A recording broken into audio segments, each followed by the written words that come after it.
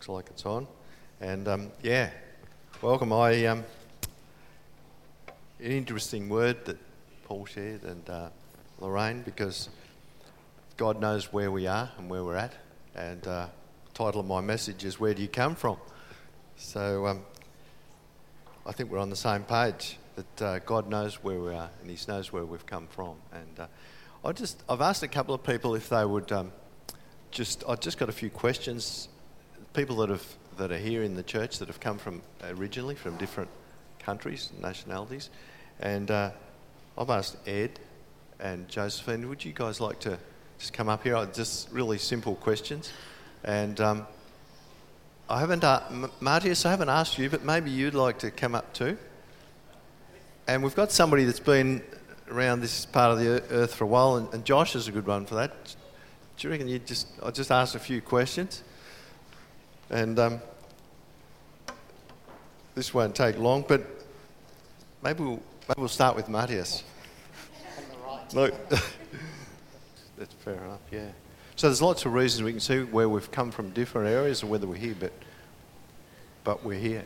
And it's great to be in a church with so many, and there's other nationalities and people have come from other places.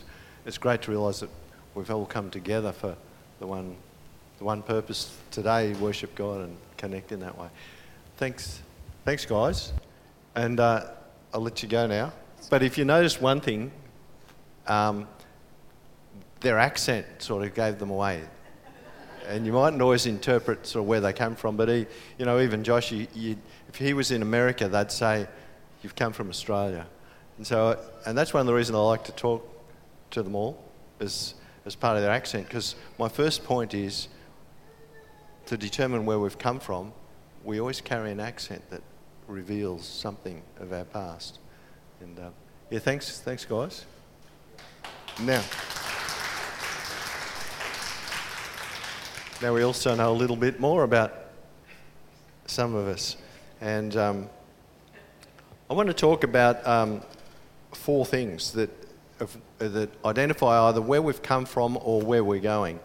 And those 4 things are, firstly, our accent gives us away. Our walk, the way we walk, gives us away. Our feet tell us a little bit of where we come from, particularly the mud that's on your boots. And our aroma. And those of you who have worked in a pig farm or a dairy farm or a sheep, your aroma can tell you where you've been. We're going to look at those 4 things. But firstly, our accent, our speech, and what comes out of our mouth. And it often gives us away as not only to our country of origin, but it also tells us sometimes the people we spend time with, our jargon. And sometimes it can alienate us, actually, if we don't watch our jargon. Our Christian jargon can sometimes alienate us because it's like we're off another planet when we're talking to people in the rest of the world. And things like that. So our jargon or our speech can also tell where we've come from. But it's interesting I better use my clicker here, or I'll get ahead of myself. Oh, I've got 2 microphones, right. Habit. Thanks, Mandy. And the scripture there says, let your speech always be with grace, seasoned with salt, that you may know how to answer each other. You know, the accent of a Christian should be one of grace. The scripture tells us quite clearly that our speech should be of grace. People should know we are Christians because of grace. We all want grace towards us, but we need to show grace towards others as well. Each other, because none of us are perfect. We all need that grace. And a great example was Jesus. And Jesus, when he had the woman that had been caught in the act of committing adultery, and the Pharisees were there stoning her. And the penalty under the old law was they had to be put to death if they were committing adultery. And they didn't seem to stone the guys, but they stoned the women for some reason. And they thought they'd trap Jesus, and they thought they'd try him up. And if anybody had the right to point the finger or to judge, it would be Jesus. He was perfect. And so after he'd said to them, well, that who is without sin can cast the first stone. And then he sat down and he just scribbled in the ground. And some people say that he was writing their sins in the ground so that they all left because they could see that he knew a bit about them. And others said, well, he was just filling in time till they woke up. But either way, one by one, they all left because none of them really had the qualifications to point the finger. Only Jesus did. And he said, where are they? Do any of these condemn you? And she said, no, they've all gone. And he said, well, neither do I. So if Jesus wasn't going to condemn anybody, what right have we got? But he seasoned it with salt. He didn't say, well, it's okay, you can keep committing adultery. He didn't judge her. He said he wasn't going to condemn her. But he said, don't do it again. He said, go and don't keep doing it. So he wasn't sort of saying, well, it doesn't matter. He wasn't sort of changing the morality.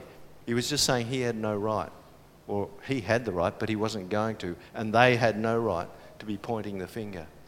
So that is what grace, that's what our speech should always be with grace. We shouldn't be condemning each other. We shouldn't be picking on each other because we don't have the right to. And often Christians, sadly, get accused by the world of being judgmental. Now, I happen to know that the world's probably more judgmental, but that's not the point. Our language, our accent should be one of grace when we're talking to people. And it's interesting how that can, it's not just the big things in life. It can be simply critical, being a critical spirit. Always think, you didn't do that right, you didn't do that right. And always looking for the negative. Well, that's not a conversation of grace. It's being picky. It's a critical spirit. And we can all get caught up in that. Some people seem to just naturally look for faults because they have to be perfect. So they're looking for faults. And so we've got to watch that critical spirit, that we have a spirit of grace. We've received a spirit of grace. And let's exhibit that spirit towards others. And the Bible says, out of the abundance of the heart, the mouth speaks. So that's our accent. It shows what's in our heart. It shows where we're coming from. Probably missed a few scriptures here. No, there we are. Blessed is the man who does not walk in the counsel of the wicked or stand in the way of sinners, but sits in the seat of mockers or scoffers, as some translation. Scoffing and mocking can be an accent that's not of us. The scripture says it's a detrimental trait to have, is to be always mocking or scoffing or looking down your nose at somebody else. It's not one of grace. One of grace overlooks people's faults and looks for their goodness. So our accent of a Christian should be one of grace. James tells us there's great power in the tongue and the negative and positive effects that can have. James 3:5, likewise your tongue's a small part of the body, but it makes great boasts. Consider what a great forest is set on fire by a small spark. And so the words we say can be really healing, or they can be really condemning. They can really burn someone up and destroy what we're trying to do. So our speech, our accent should mark us as Christians of where we've come from. The world should be able to look at us immediately and know we're Christians because we bless people, we encourage people, we don't condemn them, and we show them grace. So grace must be always on our tongues. And we read on in James, the tongue's also a fire, a world of evil among parts of the body, and it corrupts the whole person. So the things we say and the things we talk about can be quite destructive. So it's another reason why our accent should always be positive and the things we do should be building people up. If we always look to build people up, then that will show on our accent. That will identify us as Christians. And so let's remember that, to watch our accent, because it tells the story of where we're from. We know Martis is from Switzerland because of his accent. but there's where we're from in terms of our faith and our eternal home in terms of belonging to God should be evident with our accent and be one of grace. The fourth one is our walk. Our walk tells us a lot. The scripture tells us we walk by faith and not by sight. That should be a mark of the Christian, is the walk of faith and not by sight. There's a lot of things that are easy if you can see them. We often base things on the five senses, and we often focus on outward circumstances, and yet God will tell us something to the contrary. I remember the other day just reading a report, and this guy was quite negative. We were heading for a recession. The bubble was going to burst. We're in deep weeds. The economy was going to crash. And all of a sudden I started thinking, maybe I shouldn't be growing so many plants. Maybe I shouldn't be doing this. And suddenly I realised, am I listening to some negative report, or am I listening to what God's saying? Now, God can tell us there's a flood coming too. But on the other hand, let's be careful that we're not just listening to our senses. Let's be listening with the Spirit. And because that's where that's what walking in faith is. Faith is walking with what God's told us. Scripture tells us without faith we cannot please him. Hebrews 11:6. Without faith we can't please God. Without faith we actually can't know God if we just keep looking at outward signs. And so faith is an integral part of how we do anything. And my coach always says, how you do anything is how you do everything. And it's in those little things that we need to expand it to the rest of what we do. The man who doubts is condemned by what he eats, because eating is not of faith. For everything that he does not come from faith is sin. Now, there's a challenge. If you don't do it in faith, if you don't do it trusting God, it's a sin. That's a bit scary. If you rely totally on your senses and without hearing from God. And that which is not of faith is sin. Faith comes from hearing the message or hearing the word of God. And that's why we need to, it's a choice to believe it or a choice not to believe it. And that should mark our walk in faith, should mark us apart as Christians. Without Christ, without following Christ, we can't have that walk in faith. That should set us apart from everybody that's calling gloom and doom, everybody that's panicking because of climate change or anything else that's out there. Whether it's there or whether it's not is not the point. The point is whether we're trusting God. And that should mark us separate as Christians as to our trust in God. Galatians 5:16, I say, live by the Spirit and you'll not gratify the desires of your sinful nature. If we live by the Spirit, another scripture says if you walk in the Spirit, you'll not fulfill the lust of the flesh. We need to be led by God. Our walk must be of faith. And that will be another trait that identifies us along with our speech. The other thing is, the third thing that identifies us is our feet. Our feet identify us because we're not just talkers, but we're doers. We do stuff. We need to be doers of the word. And you can fairly quickly realise that, if I've been out planting trees and I've got gumboots on and I come back and they're all muddy, you immediately know you haven't been just walking down the street. Your feet, the dirt on your feet can tell you where you've been. In fact, you could probably analyse it and you know exactly where you've been if you wanted to get scientific about it. But the scripture here tells us that how beautiful are the feet of those who bring the gospel of peace, that bring glad tidings and good news. They're not too beautiful if they're bringing bad news, but if they're bringing good news. And it should be bringing good news should be another trait that identifies where we've come from or who we've been with. It should be the gospel. It should be good news about what God's got for us and his plan for us. So it's our feet that feet that tell us quite a bit.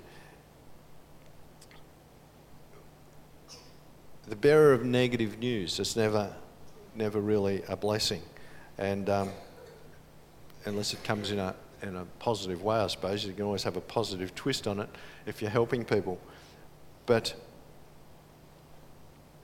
Jesus said, if anyone does not welcome you or listen to your words, shake the dust off your feet when you leave the home or town. There's a lot of dust on our feet we have to shake off.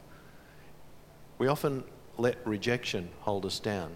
Jesus was talking about the disciples going into a town that were getting rejected. He's basically saying, don't let it worry you. Shake the dust off your feet and move on. I wonder if there's dust on our feet from where we've been that we're hanging on to. The dust on your feet represents where we've been. And where we've been rejected, there might be stuff in our lives that we're hanging on to that are holding us back from God's blessings. Stuff in our lives that we just keep going over in our heads. Stuff that's there that we need to shake it off. It might be stuff that we were taught as kids that just doesn't make sense. We might have been told we're idiots or we're stupid. Whatever form of rejection it is, it's causing us to reject ourselves. And Jesus is saying, shake it off. Shake the dust off your feet when you get rejected and move on. Move on to the things that God has got. Move on to the next town or the next whatever He's got for you. And just shake that dust off. The dust on your feet, if you hang on to it, can tell the story of where you've been. And maybe all the challenges you've been through, but we need to let it go and move on. Because God is a positive God. He's got good stuff for us, but we can't carry that dust onto the next town. We've got to shake it off. And that's exactly what He told the disciples, to shake off that dust of rejection. And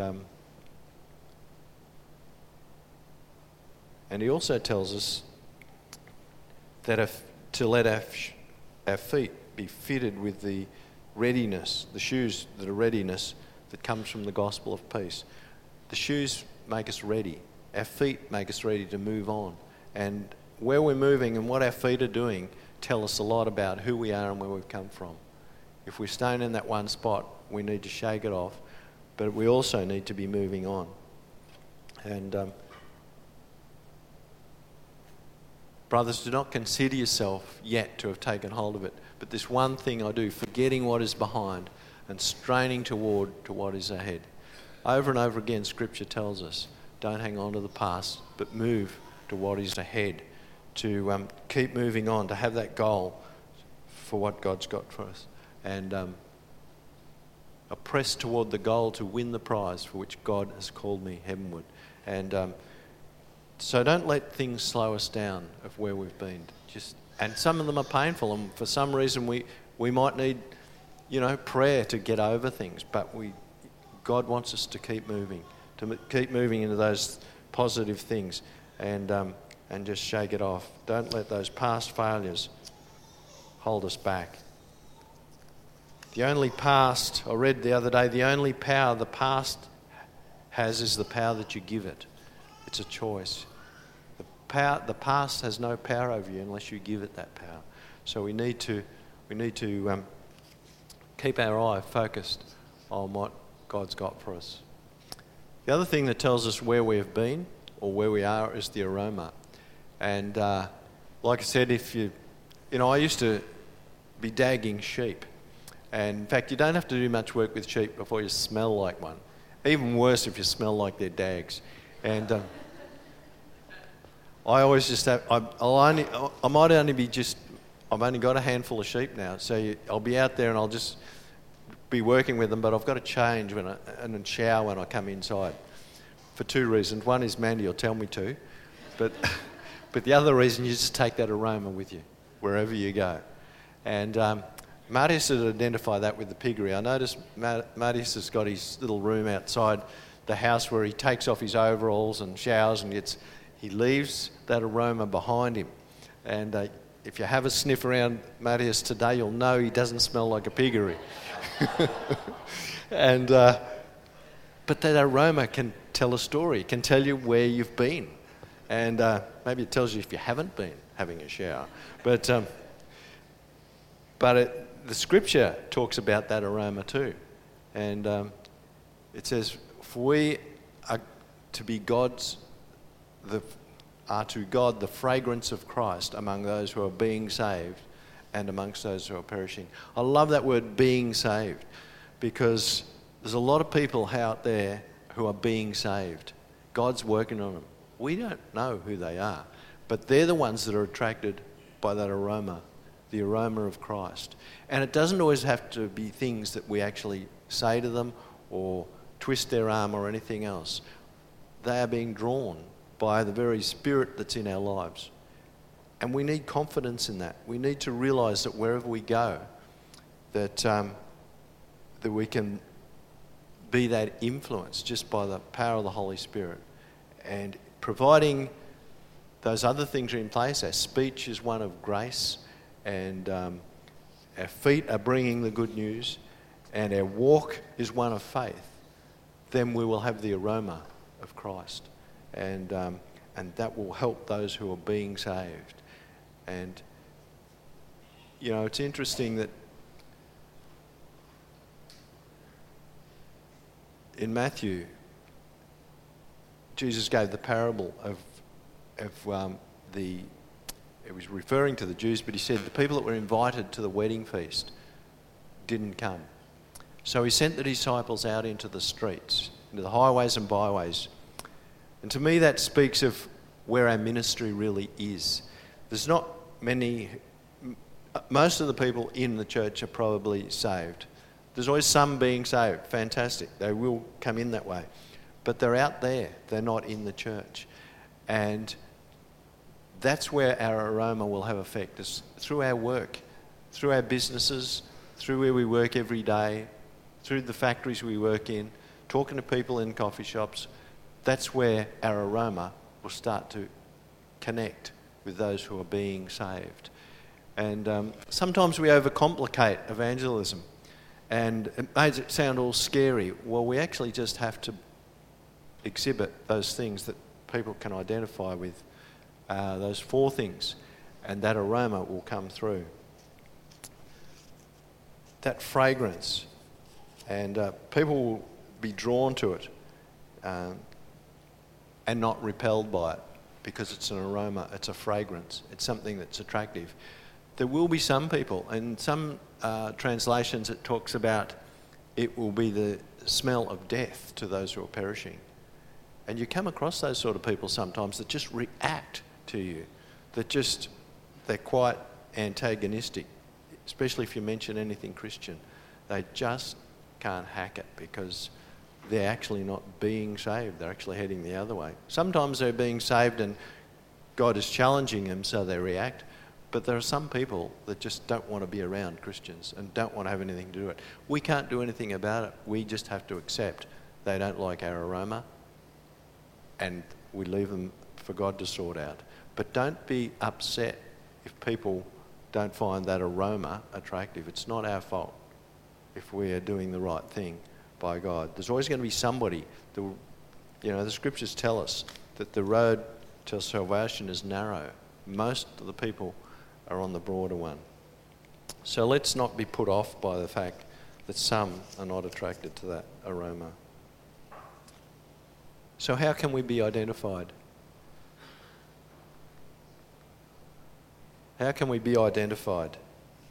The scriptures say they'll know we are Christians by our love, and our love shows in our speech, our walk, by our feet, and by our aroma. Those four things can tell where we've come from and where we're going. And Jesus prayed, "Thy kingdom come, thy will be done on earth as it is in heaven." He was talking about, I believe, bringing heaven to earth through those four things. Through our speech, through our walk, through our feet, and through our aroma. We're bringing heaven to earth and bringing his kingdom come. And it's shown through the fruits of the Spirit, which is grace, love, joy, peace, patience, and all those things. It is found through those sort of things. We need to exhibit that in our everyday walk, and not dissension or envy or jealousy or division or criticism or pride. They start to become obvious, the things that depict where we've come from. Unfortunately, now and then we seem to pick up one of those negative things. It's like we've been around the wrong people, or we've been in the wrong place. That's easy. We just need to confess it and move on. Shake it off and move on. And that's what grace is all about. And it releases us. And we need to release others. We need not be critical and picky. We need to accept that, we're imperfect vessels. But that's who God's chosen to work through, each and every one of us. So let's just leave it with God. Unless if the stuff we need to shake off, if the stuff we need to identify and latch a hold of and develop, let's do that. So I'll just pray, and then we'll hand back over to the band.